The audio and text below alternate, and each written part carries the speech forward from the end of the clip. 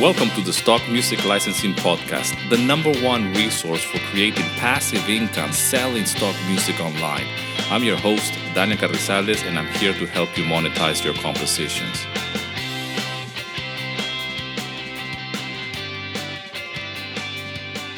All right, welcome to episode 27 of the Stock Music Licensing Podcast. Today we're going to be talking about the difference between art and commerce. Now, what does this mean? What it means is that can music be commercial enough? Can music be art?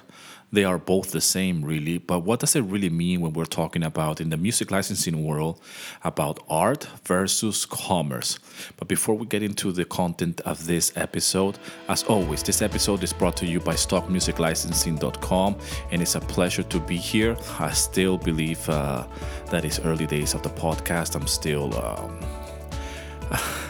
a little bit in shock, really, that I have my own podcast. I'm really proud of having my own little radio show, if you will. And it's just one of those things. I just get excited about podcasting and video making, and as much as I do about making music for licensing. So let's talk about commerce and versus art, or art versus commerce. What does this mean? Now, obviously, music is art. There's no denying on it. But music have different shapes, has different forms, and they serve different purposes. One of the biggest thing in stock music is that the music is pre-made. So it's made in advance. So it has to be flexible enough. It has to be commercial enough to be not only sold by you to the client or to the customer, but it has to have some commercial value. Now, don't get freaked out when we talk about commercial or popular or is it commercial enough? Because this terminology is what you're looking for in your music, regardless of the genre that you're composing. A good exercise for you to do, and this is what I did in my early days, is to examine and really look for any type of commercial on social media. For example, any Facebook ads that you've been targeted by whatever is. It depends on your search history. You are being targeted by certain websites and advertisers. And these usually are made out of a video clip, usually around the 10-second mark, and they usually have a music. That's a very good idea to start listening to those those advertisements, because this is a true use of stock music or production music, for that matter. Another place to look for this real-life example of how music is commercial is on YouTube. Now, we all know that YouTube as well has ads before you start watching the video, or while you're watching certain videos, you will see all these pop-up ads, and they're usually, again, they're video in nature, and they have music underneath these videos. And what I used to do is that I will go on YouTube, and I'm a YouTube creator. I'm a content creator on YouTube, but I consume YouTube as well. And whenever I be searching for stuff to just binge watch on YouTube, I will be more than binge watching the things that I was looking for back in the day. What I will do is that I will study the different commercials, regardless of what brands are, regardless of what they were trying to sell me. I will just listen to the commercial, and there is a way on YouTube that you can actually click on the commercial, and it will take you to the actual video of that commercial, and they usually have like a YouTube channel anyways. So I will save that, and I will bookmark it, the link of the actual ad. So I will have a collection of different ads, and the ads and the commercials will be from anything from air travel tickets, coffee, Lidl, the shop I'm talking about, IKEA, for example. They usually have a very upbeat commercials and ads, and they're usually trying to sell you something. So I found a lot of inspiration there, and I found a lot of real life examples of stock music. Another place to go and check a lot of stock music in use in real life is on cooking videos, how to cook, especially on social media, on Facebook. I actually follow a few Facebook cooking videos. I don't know if you've seen those videos. Those that are really, really fast. You can just see the hands of the person cooking, and they're kind of like speed up. So they usually will give you a recipe very quickly, but then in the background will be like this music, which is quite clearly stock, and it was just very short videos, very quick, and but the music fits the bill perfectly. Okay, and that's what you want. You want your music to fit the part. You want your music to be commercial. Now, can your music be artistic? Yes, of course. It could be something very abstract. Yes, it can be. Can it be cinematic and very unique? Of course, it can. And there are plenty of stock music tracks like that. But I'll give you another example. So I was doing the Westworld scoring competition. Now, this type of music track is not commercial enough because this track has been made to fit a particular scene. So this music track only works with that particular scene. I cannot put it on my portfolio and expect somebody to buy it because it has certain punchlines and certain transitions. They are very uneven when it comes down to music production or the sequence of music. So it doesn't have like an intro, it doesn't have a verse, it doesn't have a chorus. So you can't really predict what's happening next. But when you watch the sequence or when you watch the video with the music following, then it makes sense. So this music will only work with that particular scene. And this is what is known as custom music, really. When you're scoring just the music, that it will work only with that scene, nothing else.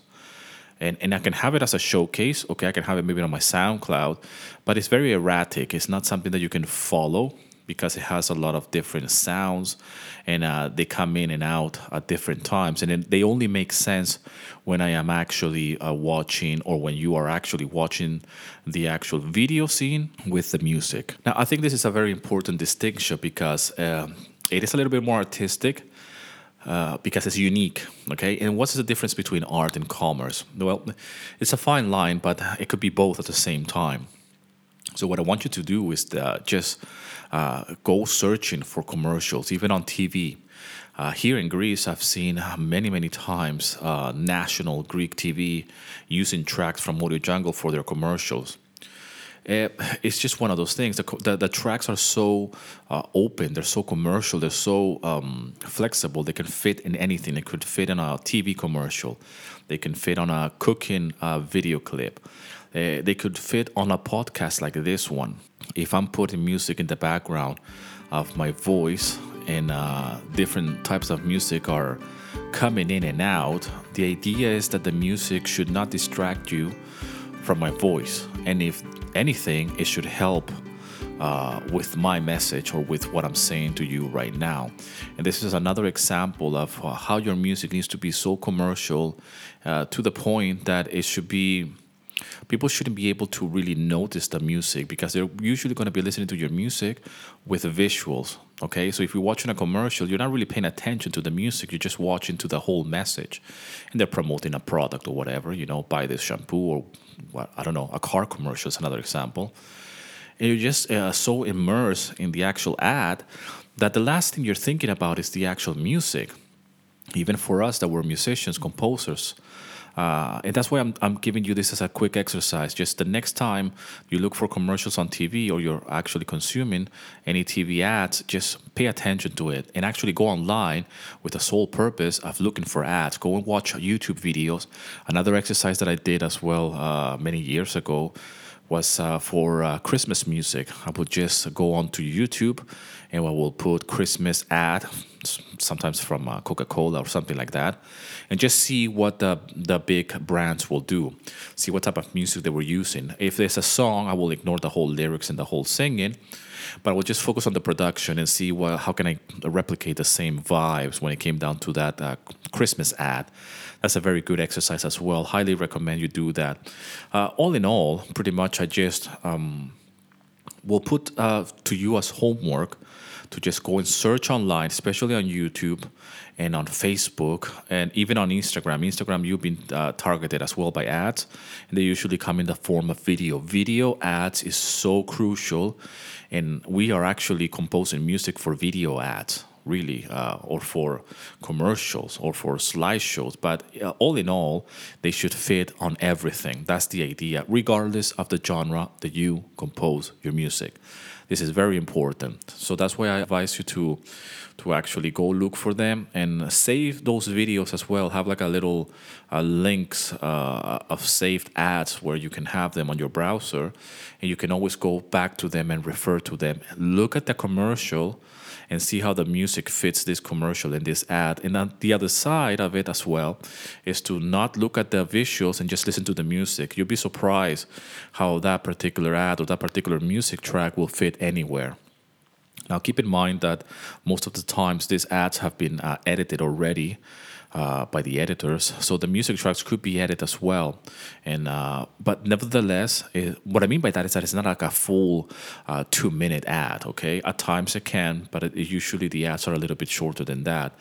But look at how this music fits a particular music track, a video or an ad or a commercial in this case, and really look for the details of how flexible it is and how you could see that music being placed somewhere else. When it comes down to art and music, you can create music, of course, that is artistic and it's a little bit less commercial. And by less commercial, I mean that it could fit maybe on your project. Okay, this is your artistic expression. This is something that it does not necessarily going to go with some visuals, but it can work with some licensing deals. But it could be a little bit harder to put it in a grand variety of projects because of the nature of it. It could be a little bit more picky, it could be a little bit more moody, or it could be a little bit more specific and not follow a framework or a blueprint of what actually stock music is. And again, stock music is just pre-made music that is ready for the client to purchase. The license is very easy to buy for them, and your job is to have that music as accessible as possible and as flexible as possible and available as well. And yes, they want something generic at times. That doesn't mean that you're a sellout. That doesn't mean that you don't take pride in your creation. You're providing a service here. You're not selling your artistic vision. You're helping somebody else's project, somebody else's vision. This is very important to keep in mind. And I go back to the same thing with the scoring competition that I just entered, which is just pretty much me composing music to visuals. It's not about what I like. It's about how can I add to the images of this video clip, of this scene. How can I enhance it? So it has nothing to do with what I like, even though what I did, I like. But first, I have to come from a place of service. How can I actually create something that is going to enhance the actual video clip in this case? And yes, it's a custom work. It's just a unique case. That music will never work with anything else. And in this case, it becomes very unique. It becomes very, yes, I guess, artistic in a way. And from there, it's just it will only stand. It will only be successful if it can marry with the actual video clip, with the movie, with the scene. If it doesn't work with the scene, then my job is not done properly. And what I mean by that is that the action of the music or the punchlines are determined by the visuals. When we do stock music, it's the opposite. The music is what's going to determine the visuals. And that's why when we're composing stock music, we're composing completely blind, so we don't know where the punchlines are. And that's why we have to follow a blueprint or a structure, which comes down to the intro, a verse, a chorus, repeat, and a clear ending, okay? A very well-defined ending. And the same goes with the intro. Because we don't know where the music is going to be used, but when the client or the customer purchase the music and they have their own video or their own slideshow, when they put the music on it, it should fit somehow. And it should just be a matter of like, should I just put it here or there? But it shouldn't be a matter of like, we need to hire a composer. That's the whole point of stock music, that the music is already being done to make their lives easier, and yes, a little bit less expensive, because when you're composing music, cost of music is quite expensive for for clients to pay for that. So, and it's one of the reasons why stock music exists, because it's an affordable way for them or for clients or video makers to purchase music very easily. They can just search in a marketplace and find what they're looking for. And it better be commercial, because it's going to end up being played for the masses, really. So there's nothing wrong with being commercial.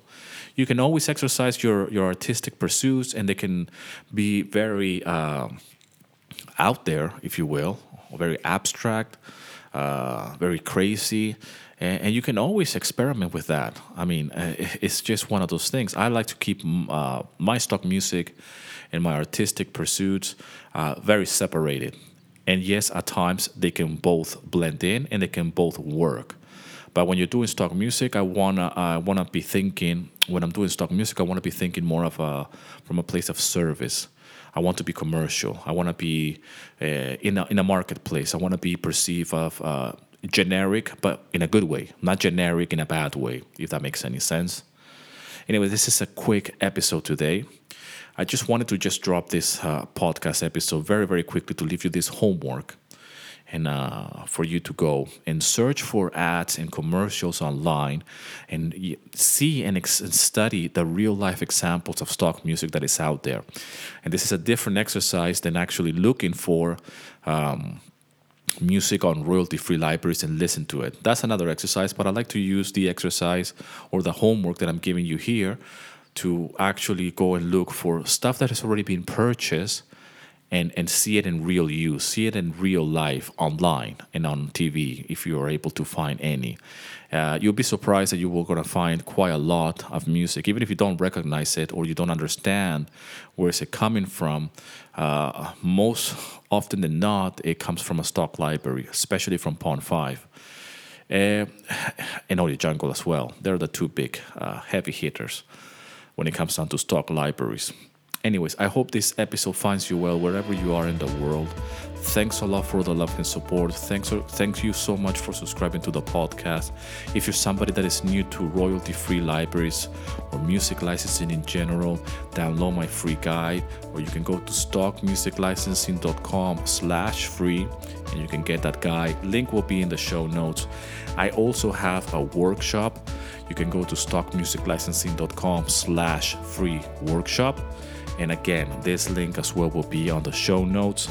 I'll see you in the next episode. I hope you're doing fantastic. And as always, rock and roll, and here's to your success.